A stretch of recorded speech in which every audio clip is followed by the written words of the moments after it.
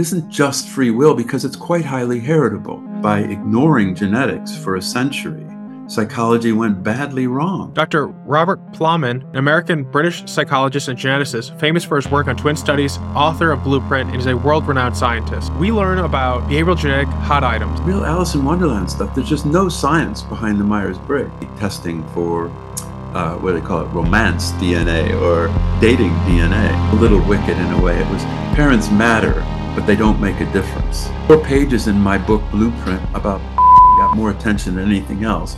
His research also has political implications. Of dystopias or environmentalistic. I mean, Stalinism, Marxism, Mao, North Korea. These are environmental theories.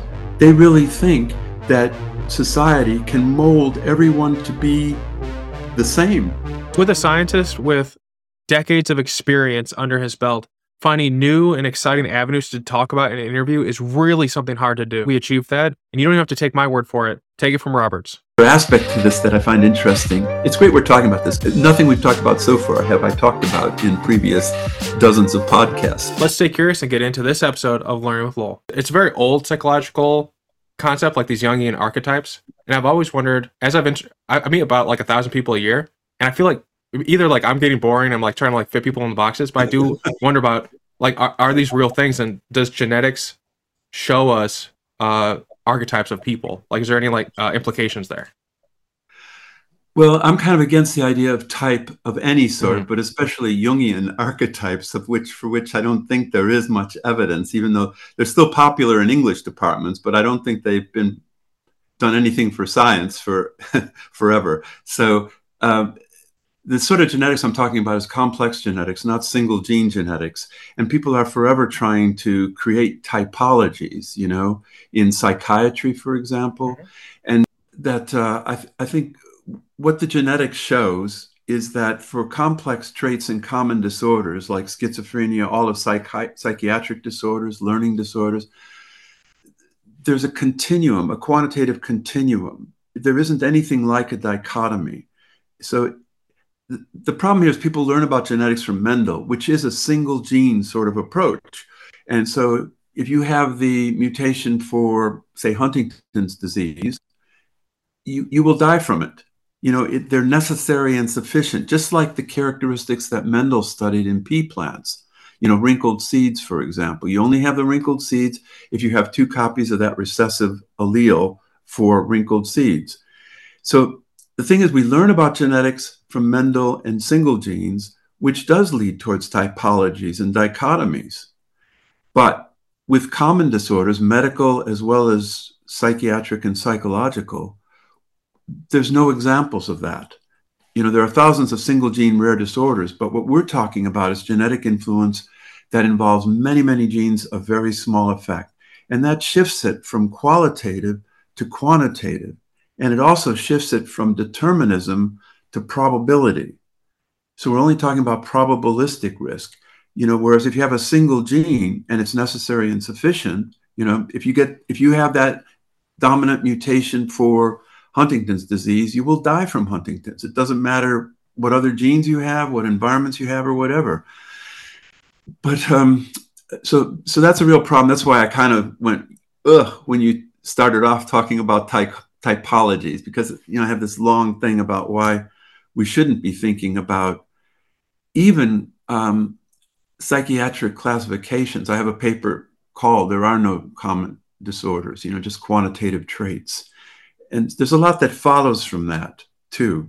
If you don't have a disease, if you don't have a dichotomy or disorder to cure, you know, then what do? You know, it's not like you're cured or not. It's all quantitative. Anyway, we can talk some more about that later, but the short answer to your question is I don't think there are typologies of any sort, and certainly not Jungian archetypal sorts of typologies. Yeah, no, I hear what you're saying. I hear more about like the Myers-Briggs, like modern type ones, and I'm always wondering I know many people who swear by them, like they'll have like hires do these type of personality tests and stuff like that. I always felt like it's a waste of time to some extent. Yeah, it's weird about the Myers-Briggs. You know, I started out with studying personality, so I know quite a bit about it. There's no scientific basis for the Myers-Briggs typologies.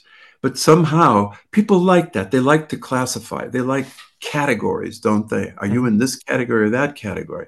And I suppose that's what the Myers-Briggs does. But it's just real Alice in Wonderland stuff. There's just no science behind the Myers-Briggs. It's Mhm. just big money. And if you were head of a company and you wanted to hire people on the basis of personality types, it's not your responsibility anymore. You've got this typology that you're using. But if people only knew that it has no scientific basis, and Yeah. there are good personality measures, but they're all quantitative. They're not typological. Are there ones that because I'm always looking into this type of stuff, are the ones that you think that are a little bit more accurate in terms of like understanding people, like quantitatively? Yeah, well, there's called the Big Five personality traits in psychology. So there's several measures of they call it the five-factor theory of personality. But it's self-report, isn't it? And so there's Hmm. nothing that will give you any magic. I mean, if you filled out a personality questionnaire of any sort, it's just what you say. And even if you're being honest, how well do you know yourself? And so there isn't a great deal of predictive accuracy in any of these personality questionnaires in terms of job performance. But they're probably just as good as interviews. We often think we're insightful in terms of picking people in interviews, but that's been shown to be definitely not true. I mean, we don't really get much of somebody out of that narrow slice of behavior that we observe during an Hmm. interview.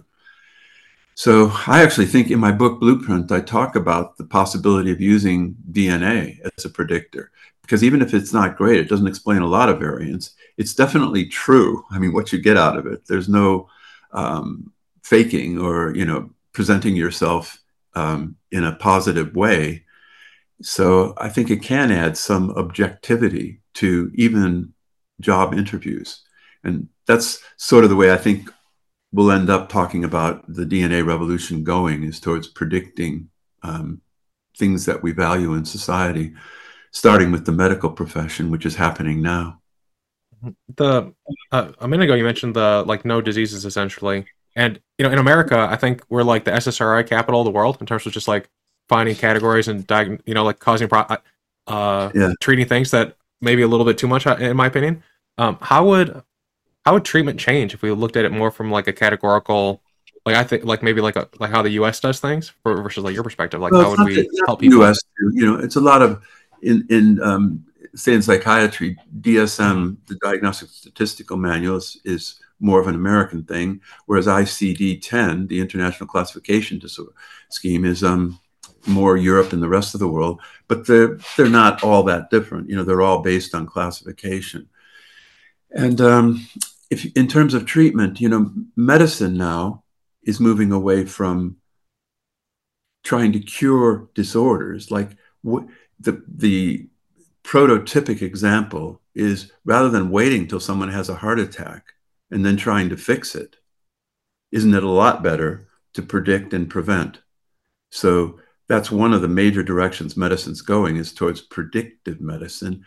And DNA is the best early warning system we have because, you begin life as a single cell, and the 3 billion base pairs of DNA in that one cell is the same DNA in the trillions of cells in your body. So it doesn't change in terms of inherited DNA sequence, which means that you could predict from very early in life who's going to get a heart attack. And if you can predict, you can begin to prevent, to intervene and prevent. And with heart, problems, cardiovascular problems, we know what to do. Part of it is very low level stuff, same message we all get: eat well, exercise, sleep. But you can go further than that, up the technology ladder, all the way to whole body MRI sorts of scans that can detect fuzzy arteries. But again, to intervene then, not to wait to do a bypass Mhm. until you've had a heart attack, but to predict that and to prevent it. And I think it'll happen in medicine first. It's already happening where DNA is being used to make these predictions. They don't predict all the variants by any means, but they give you a good supplementary solid information to make these predictions on. And unlike other predictors like body weight, for example, you can predict very early in life. And what we know about intervention is the earlier you can intervene, the better.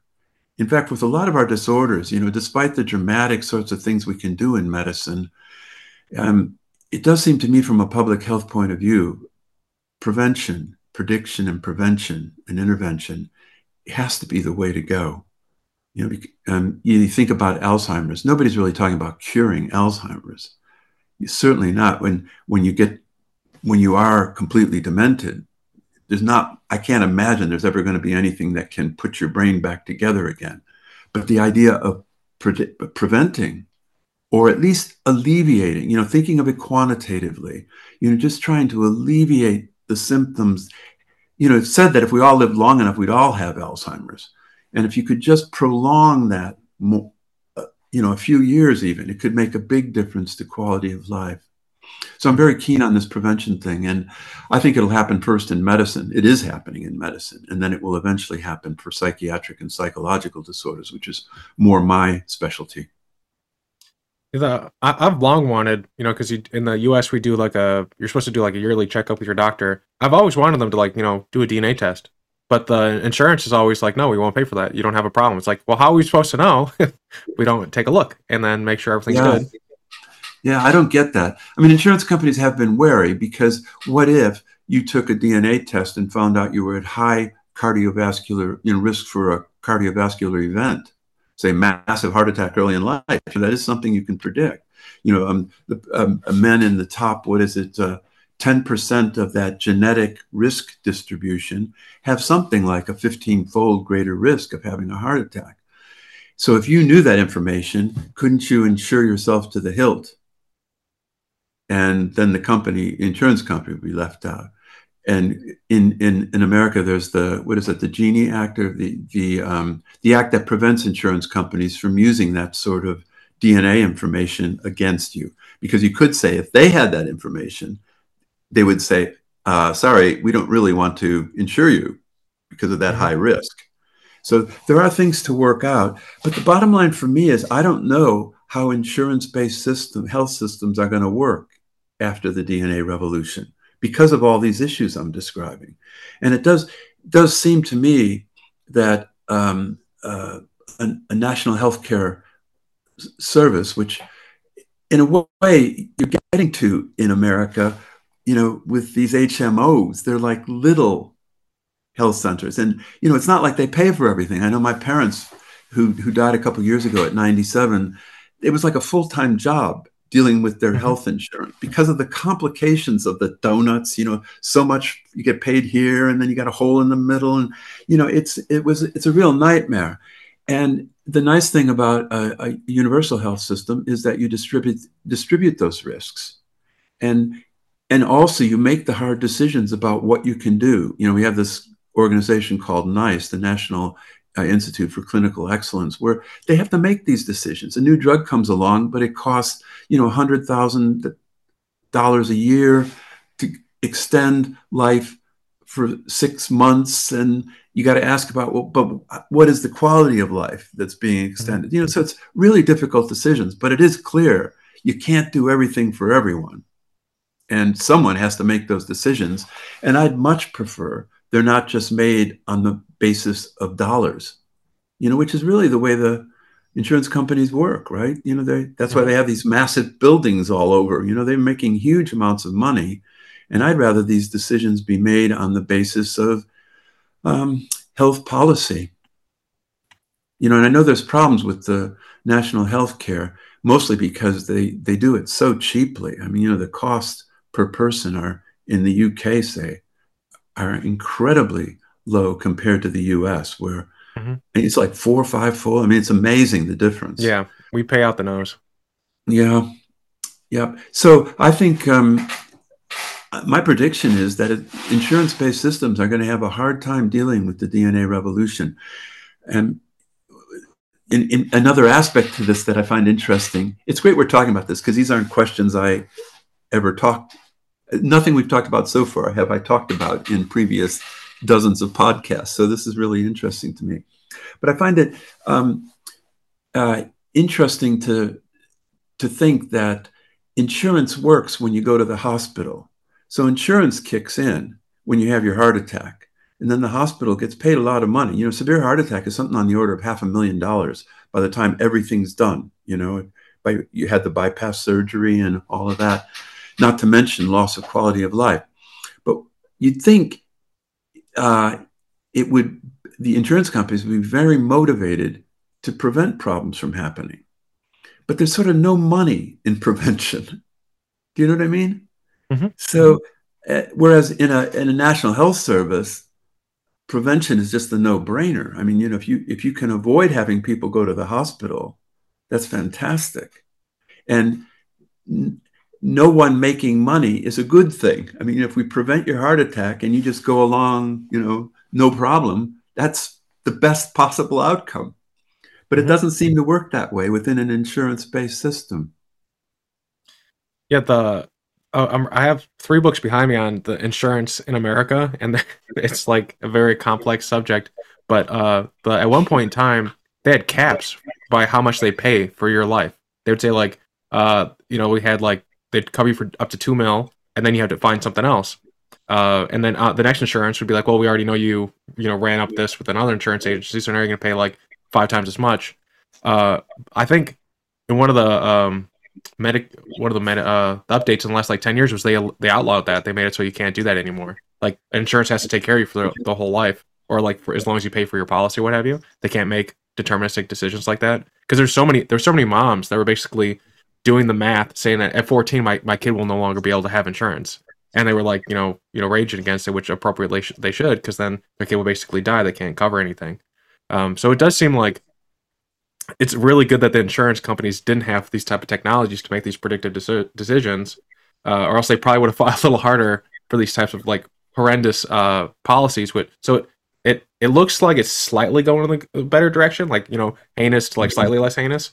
But like for the money we put into it, it is pretty ridiculous. I think it'd be nice to see. It's one of those areas that like generally it just pisses me off a lot because I have like a specialty because I have a genetic illness, and so I have to deal with everything you just talked about. And they're like every 6 months or so, I have to take like a day off and spend like the whole day conference calling with like my doctor, insurance, and a pharmacy just to get things worked out. And I can't imagine how frustrating that is for people who are older and have less energy. But it's probably happening every day. And in the UK with the National Health Service, a lot of people are frustrated with it because it's been so starved of funds in a way. That the hospital bed occupancy rate is something like 110%.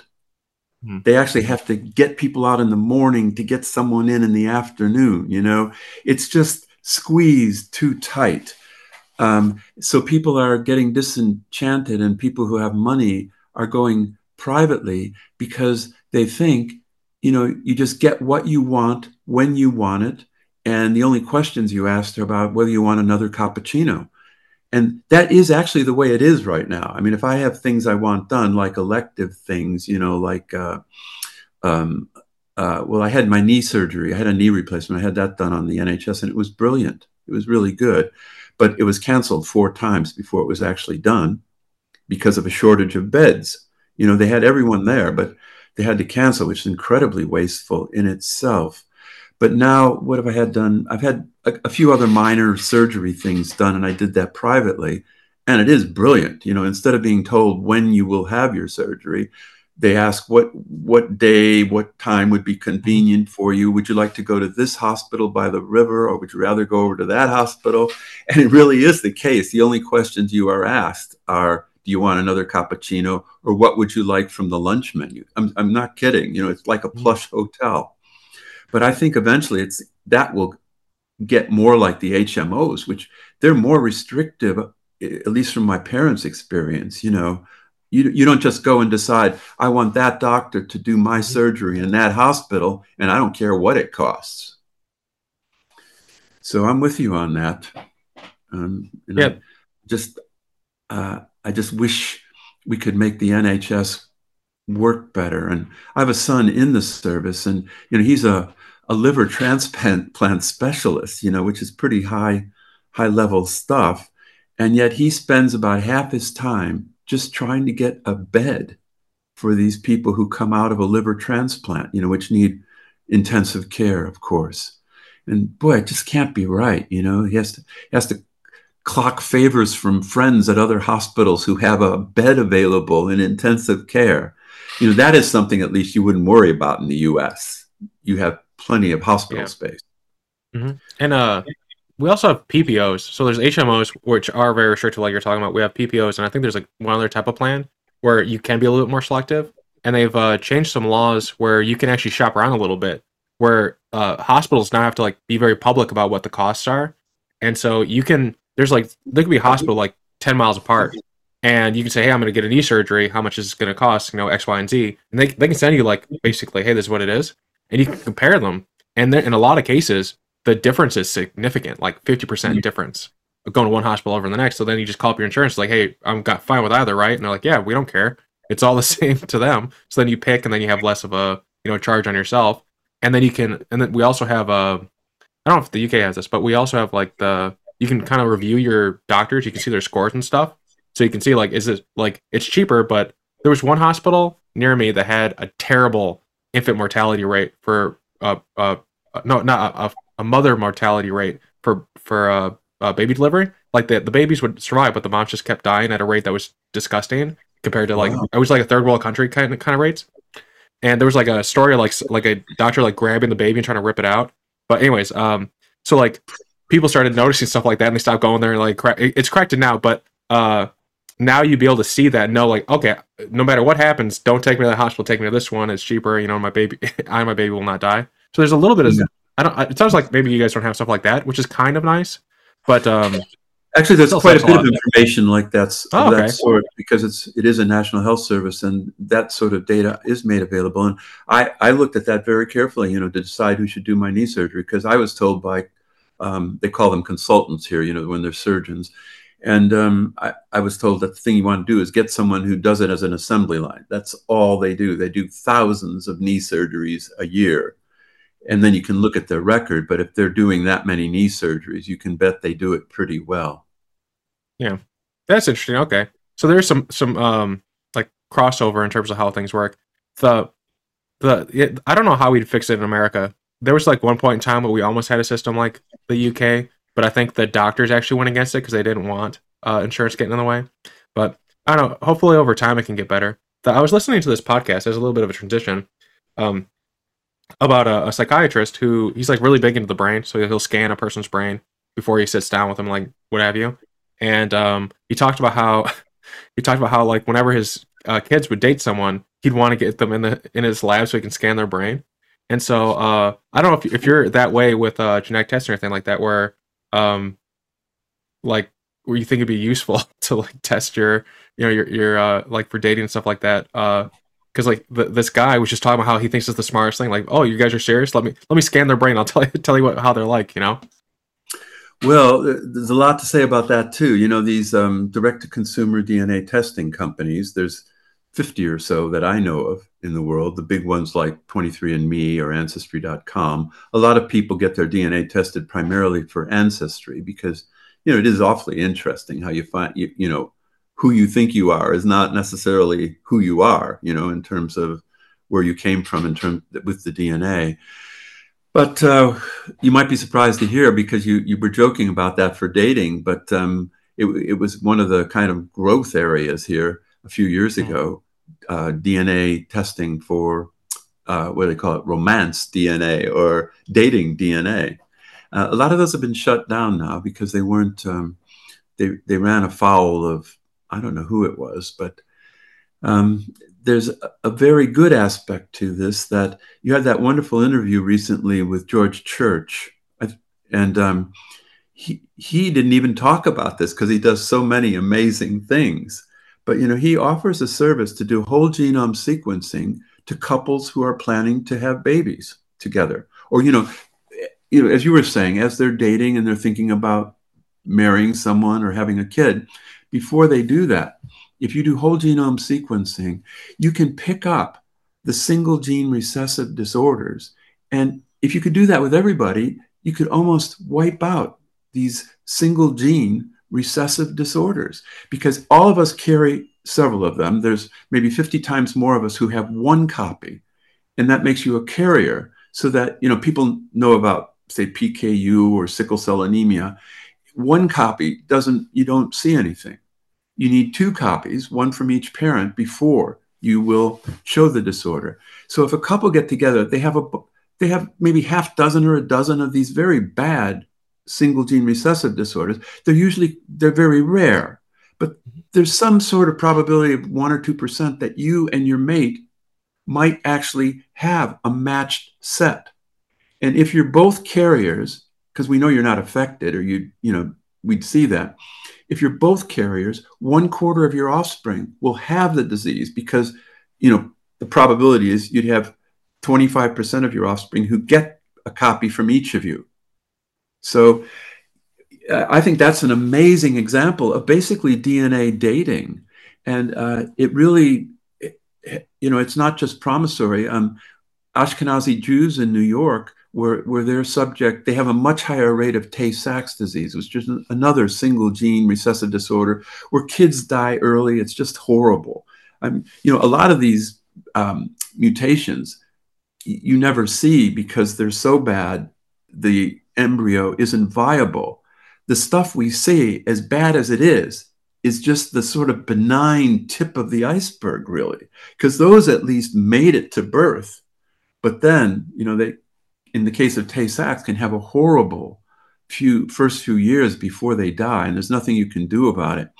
So the Ashkenazi Jews, which already had arranged marriages to some extent, they decided that they would add to that DNA testing for Tay-Sachs, and they have almost eliminated Tay-Sachs. Because if you were going to marry somebody, I don't know, in these days you say mate with somebody or whatever, you don't, in England and Europe especially, people don't get married until after they've had a kid, by and large, to see if it works, But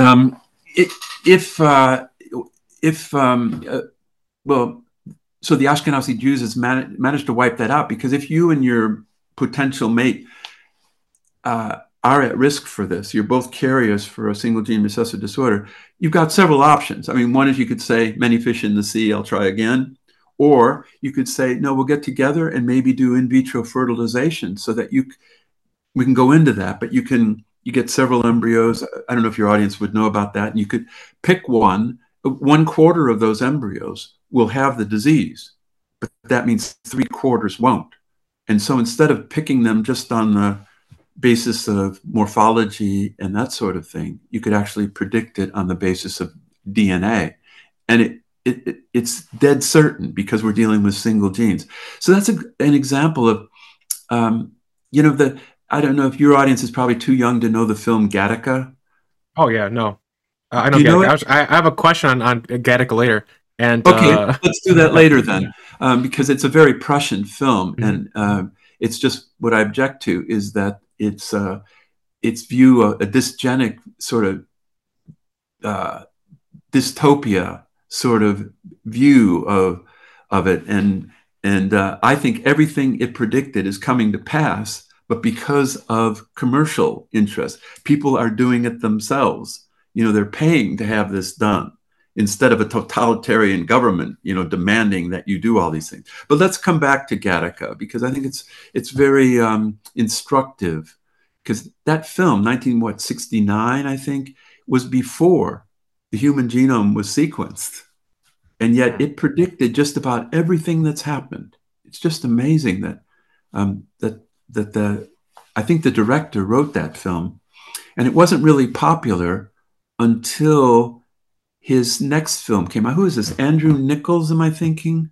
Something like that. But he did that film. Oh God, why am I blocking on this now?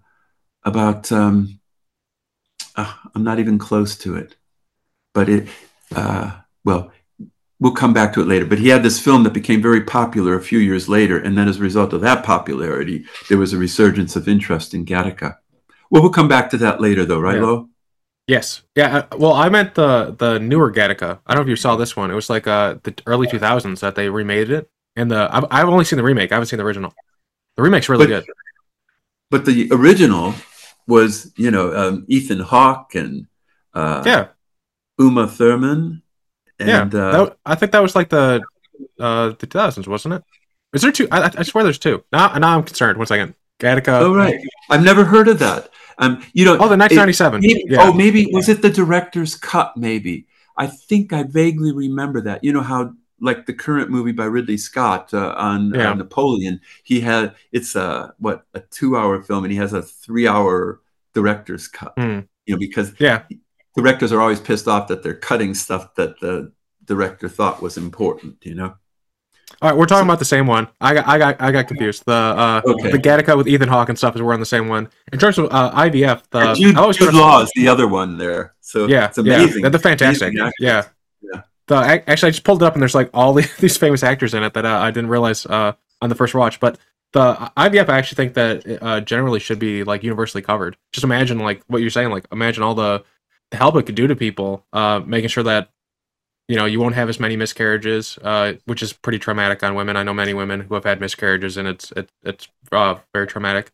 And then when the baby comes out and it's fully healthy and everything's good, you don't have to worry about these like single mutations or anything else. I mean, it's such a beautiful thing but the problem is like it's not really covered. So in America, it's like I think it's like 20 grand per try.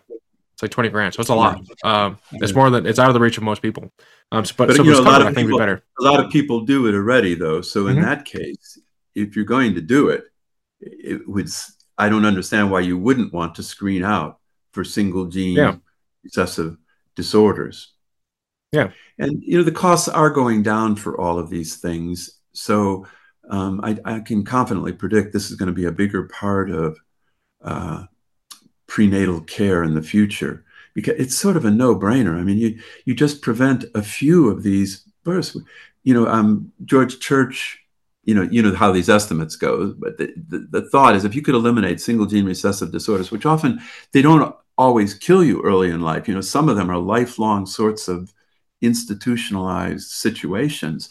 He estimates $1 trillion a year, but you know how those estimates go. But still, it's in every way, economically, but I mean, what about the cost to parents? I mean, having a child who dies early in life, I mean, man, how bad is that? And the bottom, the final bit I wanted to get to on that is most people find out they're a carrier now because they have a kid who has the disease. And then a genetic counselor tells them, oops, you must be carriers. So then they find out they are carriers. Then the next time they do in vitro fertilization. But now they have had a kid with that disease. So if you could cut out that first step and, move to the second one, it's got to be a great thing to do. And you'd only do it if you and your mate had a match set. You were both carriers for a particular mutation. And that should only happen a few % of the time. But, another thing I want to get onto is we're all 27 million people have paid to have their DNA tested. And I think some countries, Estonia, Finland, and the UK has an 80 million pound project along this line, a pilot project, to get your whole genome sequenced. And you can carry it around on a little memory stick. It's not that heavy, 2 GB or something like that.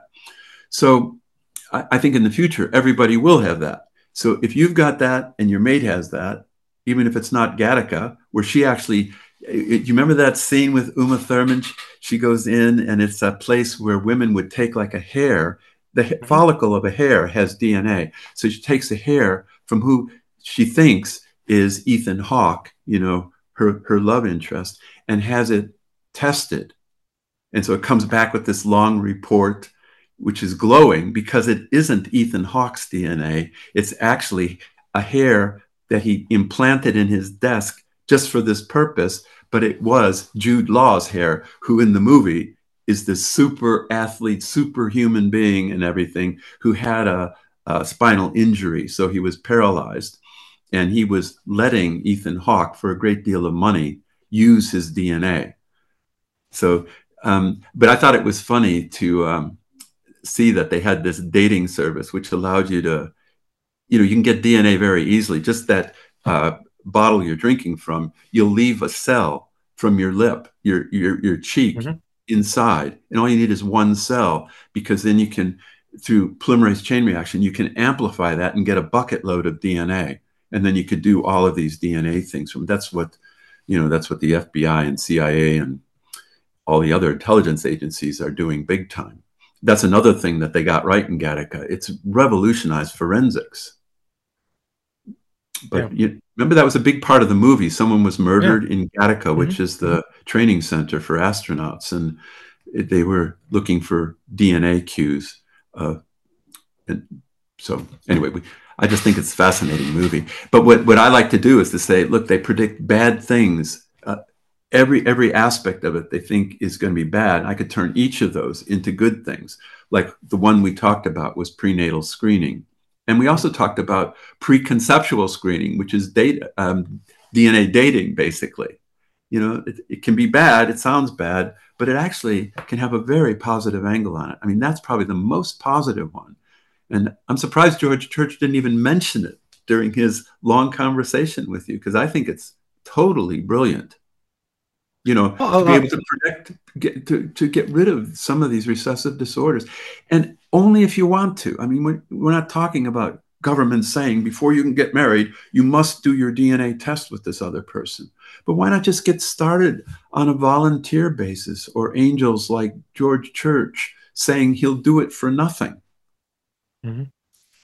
Yeah, I think that I read it once that like a lot of times people like friends and people end up together, they're genetically more similar than like other people. Yeah. Like for some reason, like we're attracted to that. And so I've always wondered, like, to what extent, a DNA test like we were talking about could help better understand people. I know like typologies were something you didn't like, but I always wonder, like, to the extent, like how individual are we, or versus how probabilistic are we, and is there like rules of thumb we could use to understand the world around us? It's actually that some of the companies trying this failed out, but because I do wonder, could it help? Could it help people, who feel very disconnected, make connections? But it sounds like it would take a lot of work in terms of getting people to get the testing and stuff. But compared to in the U.S., because it's not cheap, not yet to the point where like everyone can do it. Yeah. Do you think that genetics, so let's say like the kid's been born, we did the screening, all this stuff, like they're coming out raisins or whatever the phrase is, and can genetics help us understand how best to raise the kids? Like I know in the book you talk about how like kids, like the environment doesn't have that big of a play, but there is somewhat of a play. So can we use genetics to like these tool tests and stuff to optimize how to raise individually like the different kids? Yeah. Well, I was mentioning that DNA dating was a hot thing about, a few years ago. Right now, the hot thing in the DNA testing world is marketing to parents of kids for exactly what you're talking about. Telling them your kid's good at musical ability or good at learning or likely to be ADHD or whatever. And especially in Southeast Asia for some reason. I know of 50 companies that do this, and something like 40 of them are in Southeast Asia. And a number of those in mainland China, only for Chinese. They don't, but a lot of the others are Singapore and places where they do market outside of their country, an international sort of market. And I think it's bad in a way because it preys on parents' anxieties, but in a way, it can be useful and will be useful. Like you can predict height and weight quite well. And height, if you wanted your kid to be a basketball star and you could predict he's highly unlikely to reach 5'5", for example, But the neat one is with weight. People, I think everyone, we've done surveys and people know height is very highly heritable, meaning differences between people in height are due to inherited DNA differences to about 90%. And there's a lot to say about that, a lot of caveats, but they're much more surprised to find out that weight is very highly heritable too, about 70% heritable, meaning of the differences between people in weight, 70% of the differences are due to inherited DNA differences, despite the fact that, people are on diets. And despite that, it is true, if you don't eat, you're going to lose weight. But that isn't what we're talking about. We're just saying people differ in weight. To what extent are inherited DNA differences responsible for that? Well, we can now predict about 20% of the variance.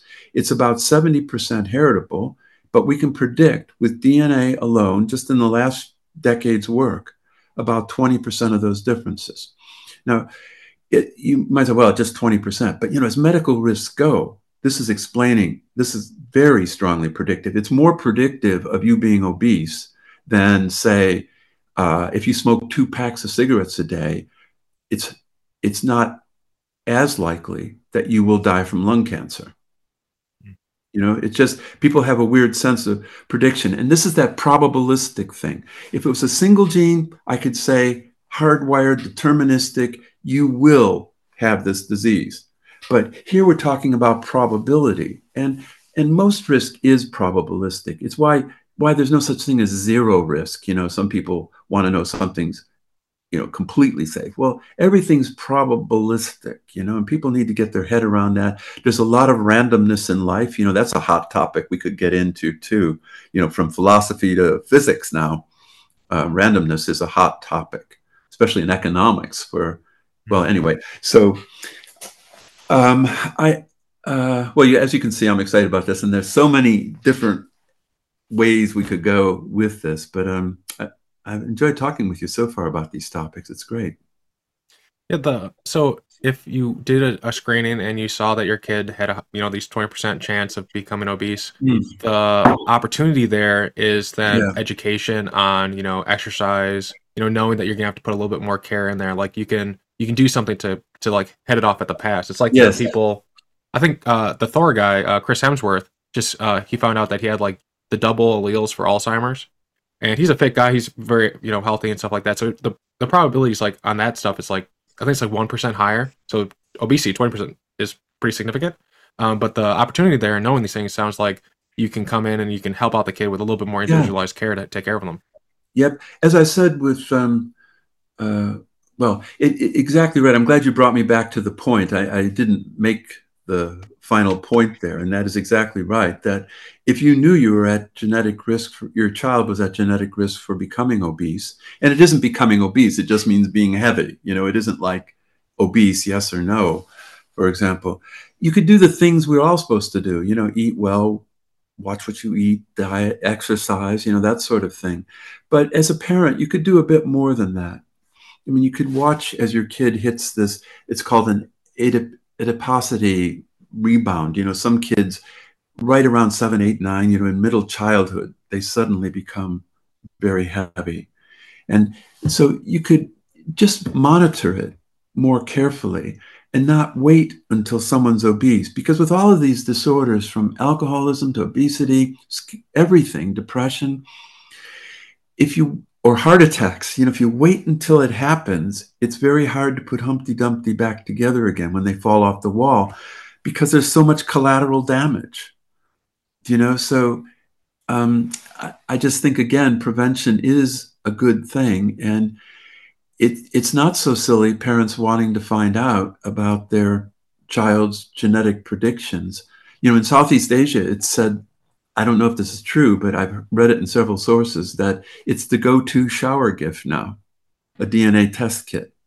Because so if you found out your kid was going to be obese, it doesn't mean there's nothing you can do about it. It means actually you can do something about it. You can pay more attention to it. Don't just let it happen, because your kid doesn't wake up obese one day. This is a slow process of putting on these pounds over your life.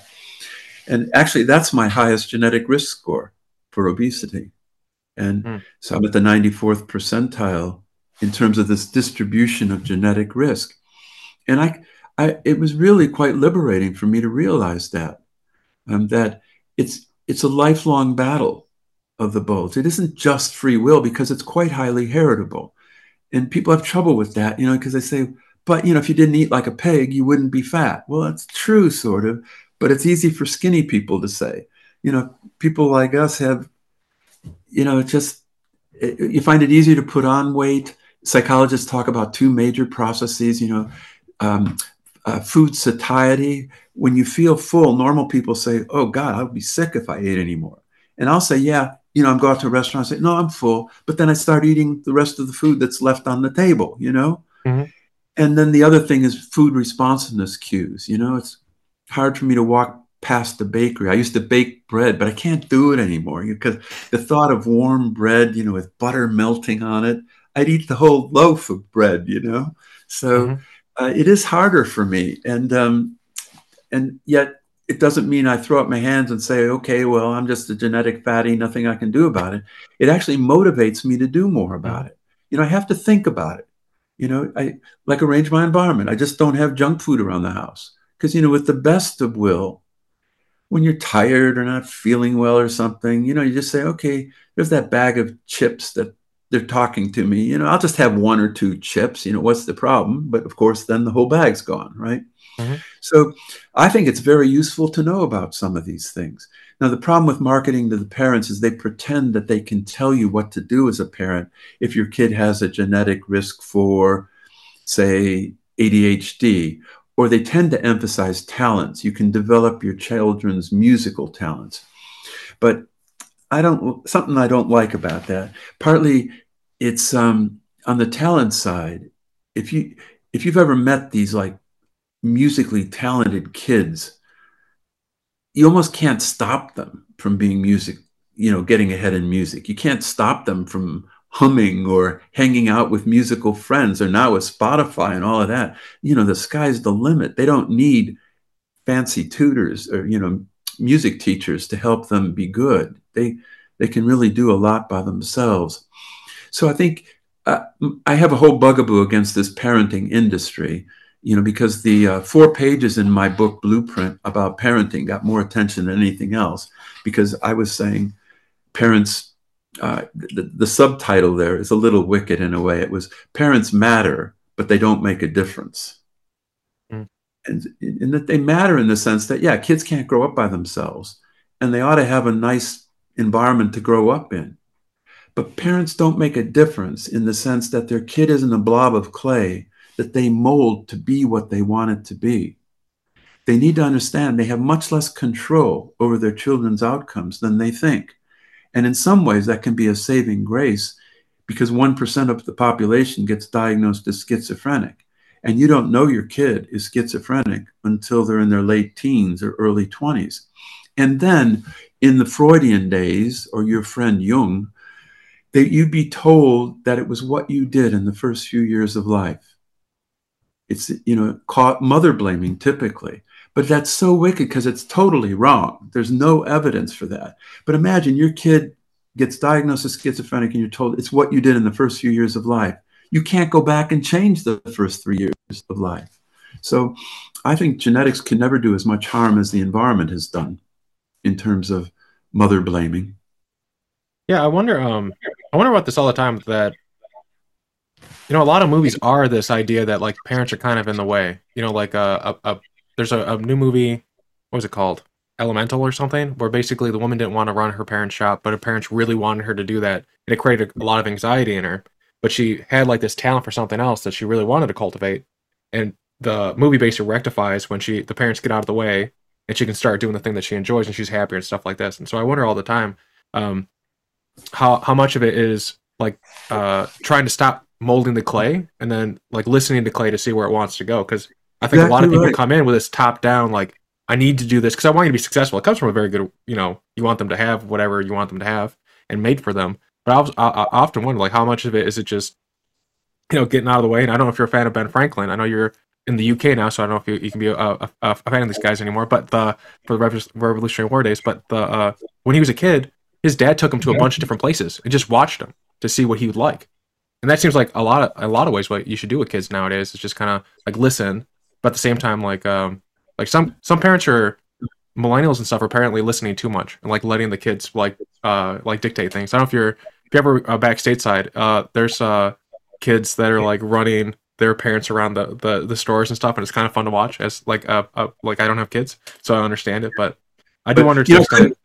I couldn't agree more with what you're saying, though. It's the sort of message I was trying to get across in those 4 pages of my book, that parents have less control than they think, not just because of genetics, but the way the environment works isn't the way we thought it worked. But the point you're making is good. That's what I say. Bottom line is parents should relax and enjoy watching their children become who they are and helping them become who they are, rather than trying to make them into something the parent wants them to be. because it doesn't work. You don't have as much control as you think. And just as you said, I think what's important is for parents to do things for their kids because they love them. They want life to be nice for them. And part of that then is finding out what they like to do, what they're good at, which means giving them, like you said, Ben Franklin's father, giving them opportunities to see what they like to do. And that's such a different way of thinking about parenting than the usual way where, the parent sort of decides what's best for the kid. And that, really doesn't work out very well. Plus, I can see a lot of parents just being so anxious. They think one false step and their kid's going to be screwed up, And I just think there's a real need for parents to be able to relax and enjoy their children. And part of that's seeing who they are as an individual. And it's so important to do things because you love them, not because you're trying to make them into something you want them to be. I often use the example of if you're trying to find a mate and you pick somebody and you say, well, she's not bad, I can shape her up into being someone I want, and you reward her for becoming who you want, that's a recipe for disaster. But it's sort of it's the standard operating procedure for children, it seems. And one last thing before I go on a rant about the parenting stuff is, there are supposedly, like if you go on Amazon and just look for parenting books, you find thousands of these books. But, you can't find one that mentions genetics. And for me, the most important thing parents need to know about parenting is genetics. And what one neat aspect of this is a saying that parents are environmentalists until they have more than one child. So you and your children are 50% similar genetically. If you have more than one child, they're 50% similar genetically, but that means they're 50% different. So genetics predicts that they will be different. And the thing is, parents are environmentalists until they have more than one child, in the sense that with your first child, like shyness is one of the more heritable aspects of infant temperament. And if your child's shy and you ask parents why, you invariably get one of two answers. Because I took her out too much when she was young, or I didn't take her out enough when she was young. But then because it's highly genetic, if you have a second child, chances are that child won't be so shy. And then parents start saying, wait a minute now, they were different from the get-go. And I didn't do that because, if I took the one out a lot, I probably took the other one out a lot, And so parents begin to realize when they have more than one child, how different children are from early in life, even though there's the 50% genetic similarity. And for IQ, for example, which is about 50% heritable, that means that siblings correlate, say, about 0.3 or so.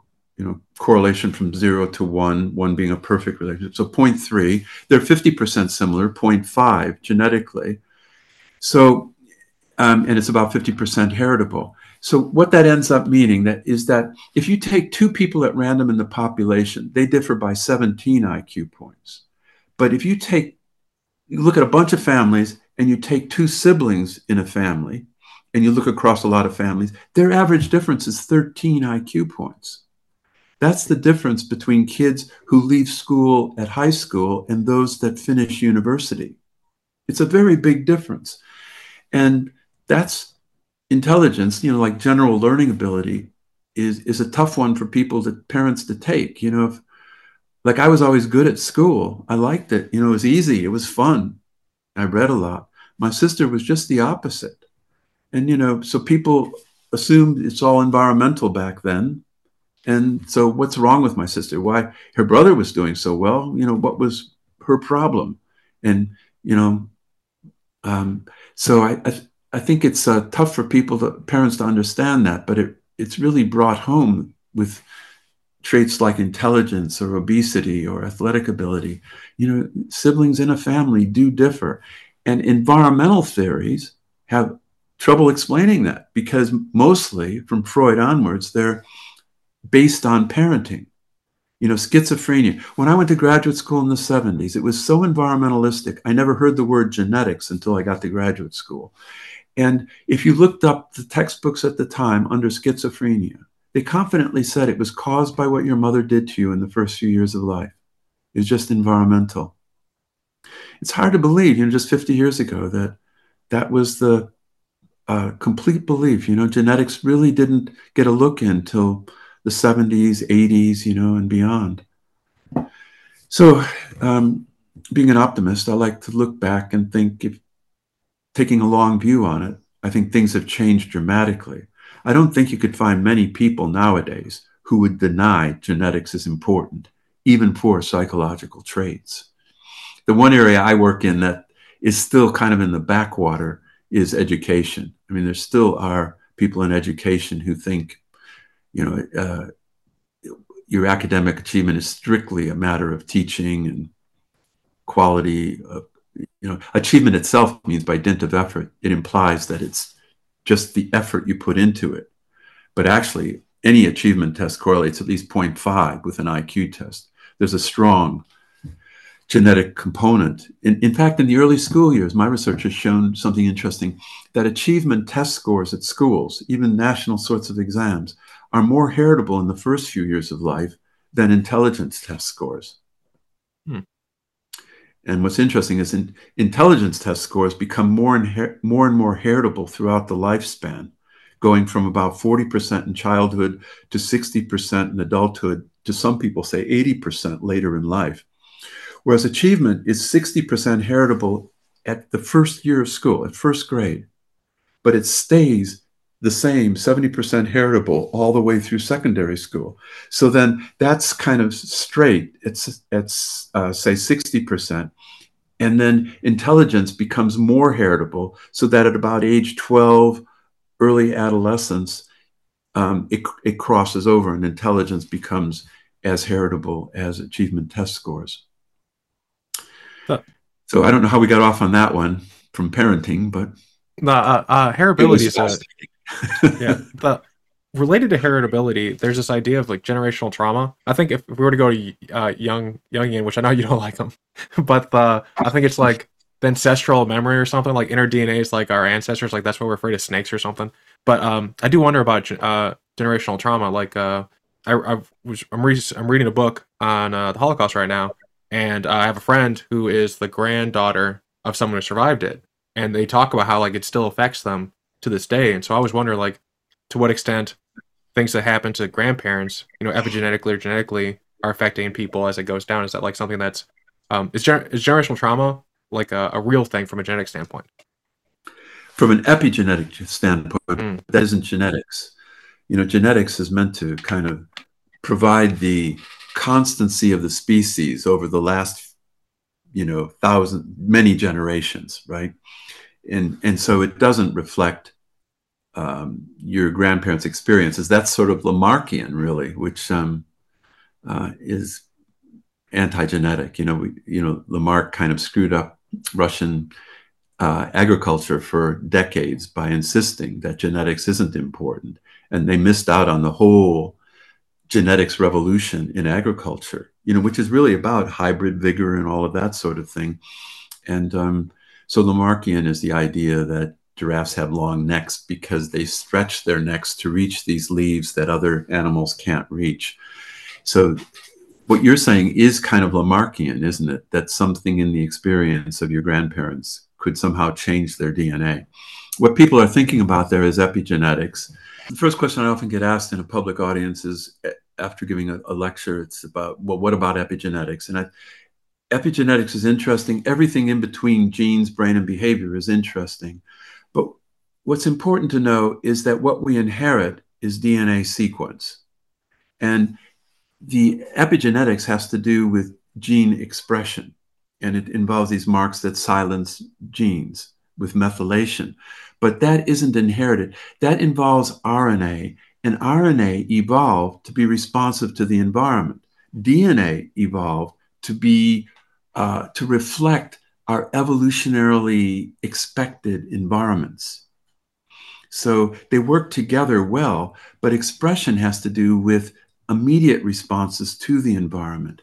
And the idea that there's transgenerational methylation marks, I'm quite convinced there's nothing to it. There's a few examples people give in mice, but Adrian Bird, who's the UK sort of specialist in this area, has studied the processes, two elaborate processes by which in a mother's egg, it goes, processes wipe out all of these marks, these epigenetic marks, so that the embryo, created, the zygote created from the sperm and the egg then, is free of those epigenetic marks in the cytoplasm of the mother's egg. And so some things slip through, some changes might happen, but by and large, why have these massive processes to wipe out all those marks if there was some advantage to them being preserved? So I think people, the word epigenetics means above genetics, and some people like it because they like anything that isn't genetic. They want to say, oh, see, it's really not so important, your inherited DNA, because, it just changes, and these Lamarckian ideas that, it can change. And I know people bring up the Dutch famine, but there's a number of critical responses to that too. So I think, 99.9% of what we're talking about with inheritance is inherited DNA sequence that comes from that first cell with which you began life.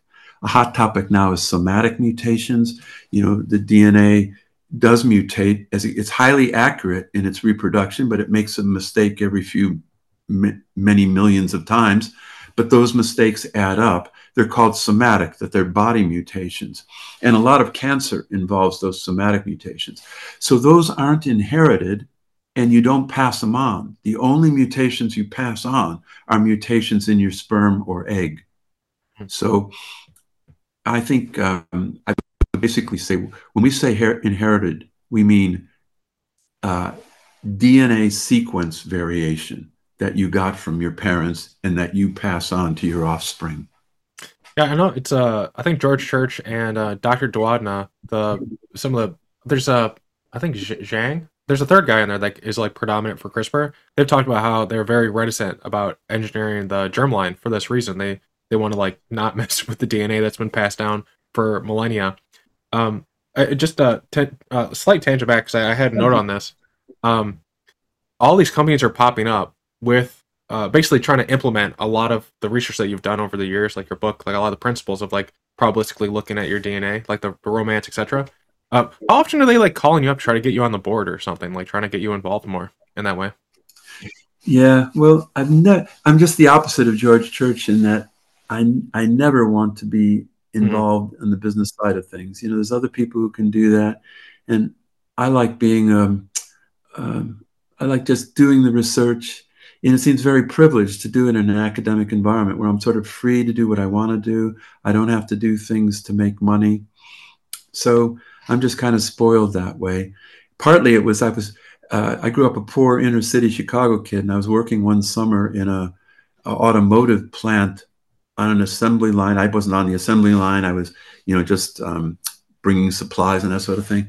And man, I decided I never wanted to be in business. I never wanted to have anything like a 9-to-5 job where you're looking at the clock and you say, can it really just be 5 minutes later? It seemed like it's about 5 hours. So I was always turned off to business. And I don't know, I was never into making money. If you're into making money, you probably don't want to go into academia because, you don't get paid very well. But man, the reason it's so competitive is that the benefits, really outweigh those costs. To have the freedom to do what you want to do and be in an intellectual environment, I think it's just amazing. I feel very privileged to do that.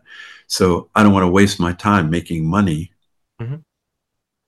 So I hope that isn't. I hope that isn't insulting to you, because I know that's no worries. You do. I love learning. Like but when I was in college, I wanted to do very similar stuff to you in terms of like researching the mind, like neuroscience and stuff. I wanted to go on to get my PhD, but unfortunately, I got sick and I couldn't do that. But I'm similar in that I don't focus on the money. I just focus on problems I like to solve. So it's not in any way insulting to me. But it does sound like even if these companies were to see this, if anything, if they see this interview, they know not to email you, that you want to keep in the research. They can do their own thing. You don't want to be involved in it. So one person wrote in. So I pinged the audience. We got a bunch of people ranging from like coffee and tea someone West Ham. I didn't know this is a soccer team, but the big one that I thought was really interesting. I didn't think of this as a parallel to your work, but they said, and this is a quote.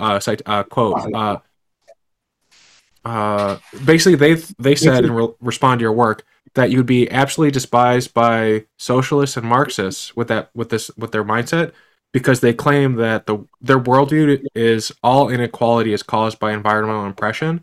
And I thought that was kind of interesting. Like, would if that is true, like I don't know that much about socialist Marxism. I haven't read their treaties and stuff like that. I only know by reading about like the Soviet Union and stuff. Do from a philosophical standpoint, is what you're finding counter to their core tenets? I guess is that like this person's like observation. Yeah, absolutely. It's environmentalistic. When people talk about Brave New World or 1984, they're often thinking of these dystopias in terms of a genetic point of view. But, really, the worst sort of dystopias were environmentalistic. I mean, Stalinism, Marxism, Mao, North Korea, these are environmental theories. They really think that society can mold everyone to be the same. And early in my career, in the late 1970s, I was invited to Moscow to be on a month-long sort of symposium with people talking about early development. And I was wondering, whoa, here I'm a geneticist, and I thought this is so against them. But what I came to realize is, in the first few years of life, this Marxist view said, yeah, okay, you're basically an animal. And what society does then is it puts you into these communal sort of learning situations, take you away from your parents, and make you into good citizens. So you're enculturated at that point. So it was okay to show genetics in the first few years of life, which is what I was studying then. But it certainly wasn't okay to show genetic influence later. And of course, that's what we do show. And, it's what we study is what is. So that what makes a difference in your body weight, for example, genetics and environment. But it's not what could be. And what the Soviet experiment showed is that you really can mold people to a great extent, but you still don't get rid of those genetic differences. Try as you will. But you can, really mold people in that imbued with that sense of the socialist culture. But deep down, I think that it ran up against genetics, because there's still, supposedly I think the essence of Marxism, from each according to their ability, to each according to their needs, that's a pretty good principle, really. I mean, but to enforce that and to make the basis of it that there really is no difference between anybody, so let's have everybody get the same. But they didn't, it wasn't a matter of money as much as it was of privileges, being able to travel. It was still pretty genetic. And we find that the heritability of intelligence is just as great in socialist countries. So they're not getting rid of the genetic differences. They're just kind of reinforcing them in different ways. Then is capitalism probably like the social construct that best matches what our genetics are telling us? Like allow individuals to kind of like meritocratically find their expression? Well, I don't think you. I mean, it's like they say about democracy. Capitalism's terrible, except it's better than any other approach. Certainly better than these top-down sort of approaches. Like, I don't think a socialist, Marxist socialist sort of position would have to be so heavy-handed and top-down and centralized. And, we've seen the problems with capitalism, like in 2008, for example, if it's unconstrained. But meritocracy is a difficult topic. It's, a lot of this depends on your values. And I guess I should say at some point, there's no necessary policy implications here, because policy depends on your values. But from a genetic point of view, you'd think meritocracy is a good thing. but actually merit implies that you deserve something, and ocracy implies to be led by. Democracy is to be led by the people, supposedly. But what merit is there in the chance set of genes that you got? You don't deserve any credit for that. And there's a book by my colleague Paige Harden, who Harden, called the what is it called, the genetic lottery. And it is a lottery. I mean, if you have bright parents, you're likely to be brighter yourself. But still, the particular genes you get, the reason for sex is that it's mixing up genes, and you're a unique combination of genes. And so you don't deserve anything as a result of that. You could say you already got your credit, because you probably got a better education. You're probably doing better in life as a result of that. So it doesn't warrant special merit, you could say. And so, but then the other side of it is, you must recognize that some people are a lot better at things than others. And who do you want flying your airplane? Do you want to just say, okay, passengers, who wants to fly this airplane? You don't want to fly on an airplane like that. You want a guy who's very well trained. Same thing with your surgeon. So you do recognize ability, and you want people to be selected on the basis of their skills. But it's just sort of the word meritocracy. And that word was actually coined by Joseph Young in a book called The Tyranny of Meritocracy. But he proposed it, but he was against the idea. And the book ends, it's supposedly it's this sociologist who is sort of supposedly writing this autobiographical piece about how meritocracy sounded like a good idea, but then when it was employed, it created huge divisions in society, which some people worry about now as well. And in the end, the sociologist is actually killed by the mob, where he thought he was representing the people. So it was actually proposed in a negative way, but it's viewed now, especially in America, as almost like apple pie. How could you be against meritocracy? I mean, but you see what I'm saying? No, I see what you're saying.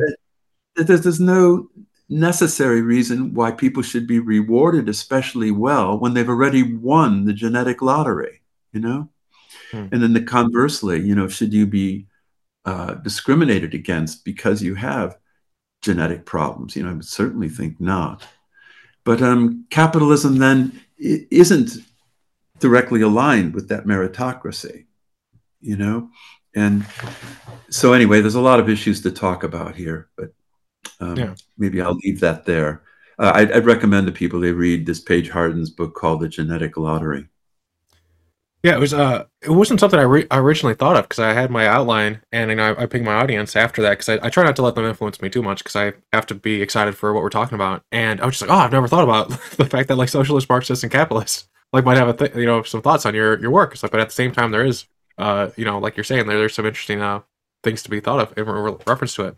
So here's a fun question. Then we're definitely going to join into Gattaca after this, but and I will give this person a citation since they didn't use their real name, but it's Bolivian Dancer. I know that's not their real name.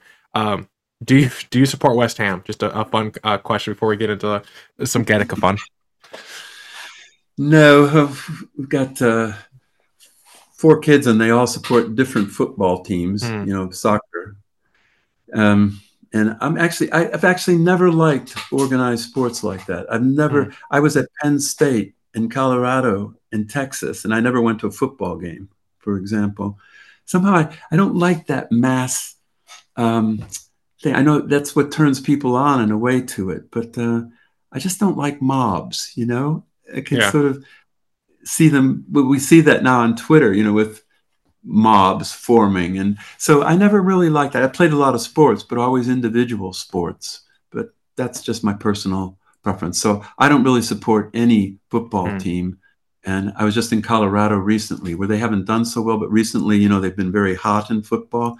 But what they did is they just bought some other team, and they bought a coach whose son is a quarterback and his other son is the star, and they got rid of all the Colorado players.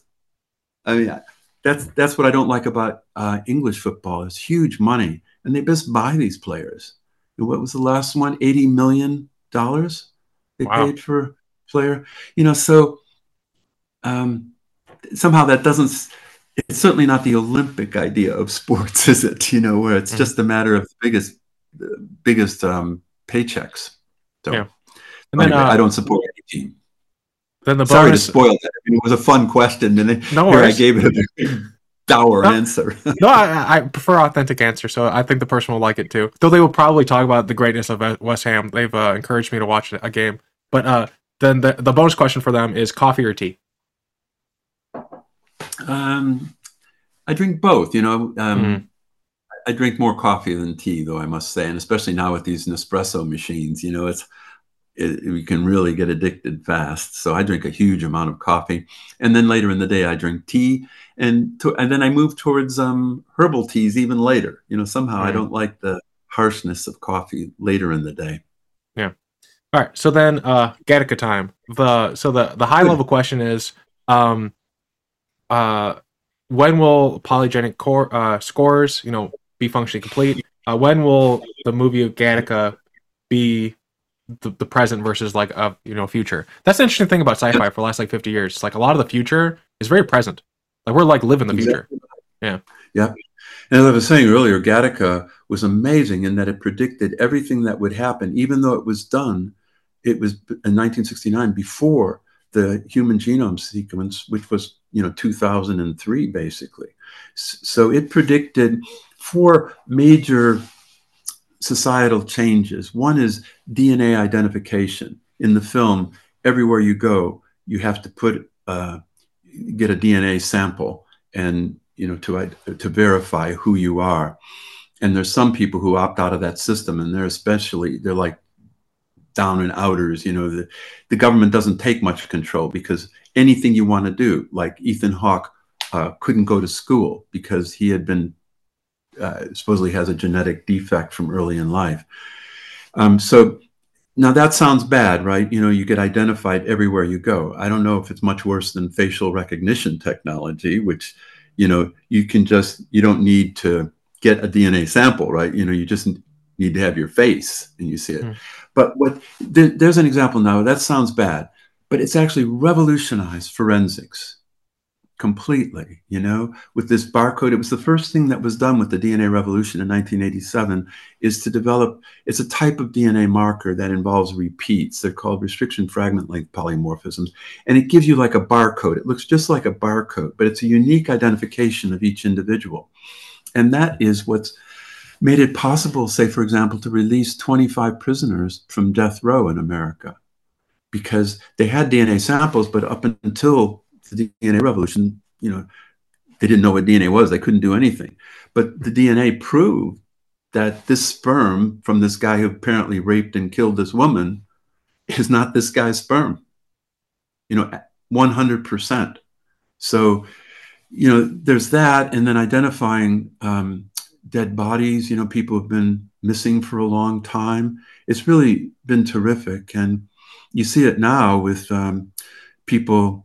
One of the things you get out of 23andMe is it tells you about your relatives, and these databases are getting so huge that again it changed forensics in that even if the Golden State Killer ended up being a cop who was involved in the investigations of these series of murders over decades, and he was found because he was careful enough not to put his DNA on any of these databases, but some of his relatives did. And you could say, okay, now this guy is not the person we're looking for, but they're very similar. They're like a 50% relative, like a sibling. And then here's another one that's a cousin. And then you can triangulate in on it and say, who are we missing? And you can get DNA from them. And that's how they found that the Golden State cop who was the killer over these decades. So there's a lot of that going on. So it's revolutionized forensics. The second phase is the uh, prenatal screening, which we've already talked about. And that sounded bad because Ethan Hawke was born, they call it a faith birth, which meant you didn't do in vitro fertilization. It was in the back seat of a car. And so he was kind of doomed from birth because he wasn't selected in vitro fertilization. And they even imply a more sophisticated service in which they're testing sperm and egg. Because rather, if you just test the embryos, you just get a dozen or so. But what if you could test sperm and egg from a mother and a father? So that sounds bad. And Ethan Hawke, found out at well, so that's in vitro fertilization, and that leads to designer babies. People worry about that, but as we said, there's a lot of positive stuff that could come from it. Most notably, George Church's attempt to get rid of single gene recessive disorders. The third thing is prenatal, screening at birth, and that's where Ethan Hawke ran afoul, because they found out he had cardiovascular risk to die very early. And so the point of the movie, the subtitle of the movie, Gattaca, is "There is no gene for the human spirit," because he wants to go into Gattaca, which is his astronaut training center, but there's no way. He couldn't even get educated because of his genetic profile. But he used, as I said, he used Jude Law's DNA, and he managed to get into Gattaca. The last scene of the movie is him jetting off to one of Saturn's moons. And so, it's like he won, with great effort and despite all the odds against him.